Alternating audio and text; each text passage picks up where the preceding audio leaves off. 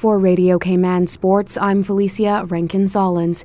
The CASA final was held on Saturday, August 28th in Jamaica, where 6 countries, Jamaica, Barbados, Bermuda, Guyana, Trinidad and Tobago, and the Cayman Islands, fought for the title. Squash competitor Marlene West brought home silver.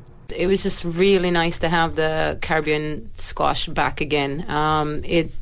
In all my years of playing and in every tournament that I've ever played in, the Caribbean Squash Championships has always been very, very unique in that it is a family affair, even though you're competing fiercely on court.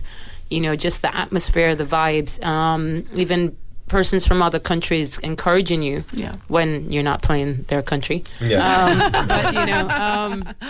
So it was just nice to, and of course I'm a little bit biased because it was in Jamaica, so it was nice to go home, for want of a better word than that. I hadn't seen my mom in 3 years, so it was even more special for me. And so, it was really, it was a great way to end the summer of competition. And the other side, I got to see squash from a different view because, as I was saying before, I got to commentate on a lot of the matches there this time around, so I got to see it from different lenses.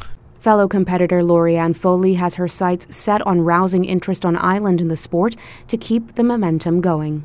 Well, I wasn't sure going into CASA if I was going to do it again, but I'm looking forward to working with both of my coaches, Julian and Cameron, improving my skills. But what I'm really passionate about is getting more young people into the sport so that Marlene can retire and Julian and Cameron can sort of take because there's a big void, and I think a lot of people on island haven't been exposed to squash, and so that's my big passion: expose people to squash so that we have a nice chain coming up, so that we don't just win silver this year.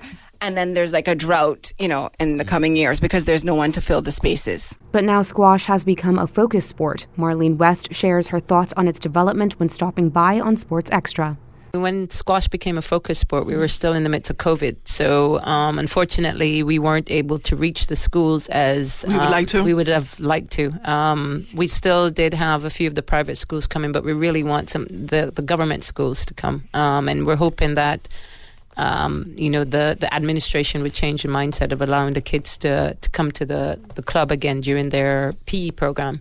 So that was the main. But I think because of our success and because of how well we've been doing, that has been on air and it's been on all the social media. And I think parents see that, and I think, or it's great for our kids to see that are in our junior program, that not only the coaches are not just coaching, but they're competitive themselves. Right. So, they learn from that. And, as the junior program grows, then the kids will tell their peers and their friends. Right. And I think we're starting to now see that happen. But we do need a lot more of the government school kids in the program, especially. And we're just hoping that we can, bridge that gap in getting them there again for the PE program. I think right before we got lockdown, I'd just got John Gray back in, and I was really excited about that. Yeah. Team Cayman brought home 6 individual medals, including a gold for Lorianne Foley in the women's 40-plus division. Doubles team brought home 3 medals, with a gold in the mixed doubles, and in the team events, the veterans got a bronze, the women a silver, and the men's team a bronze.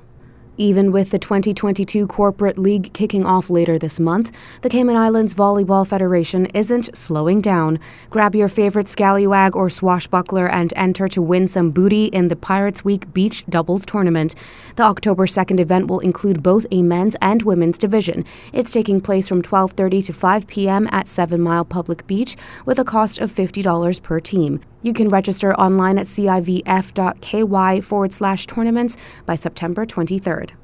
And that's the latest in sports. For Radio Cayman, I'm Felicia Rankin-Solins.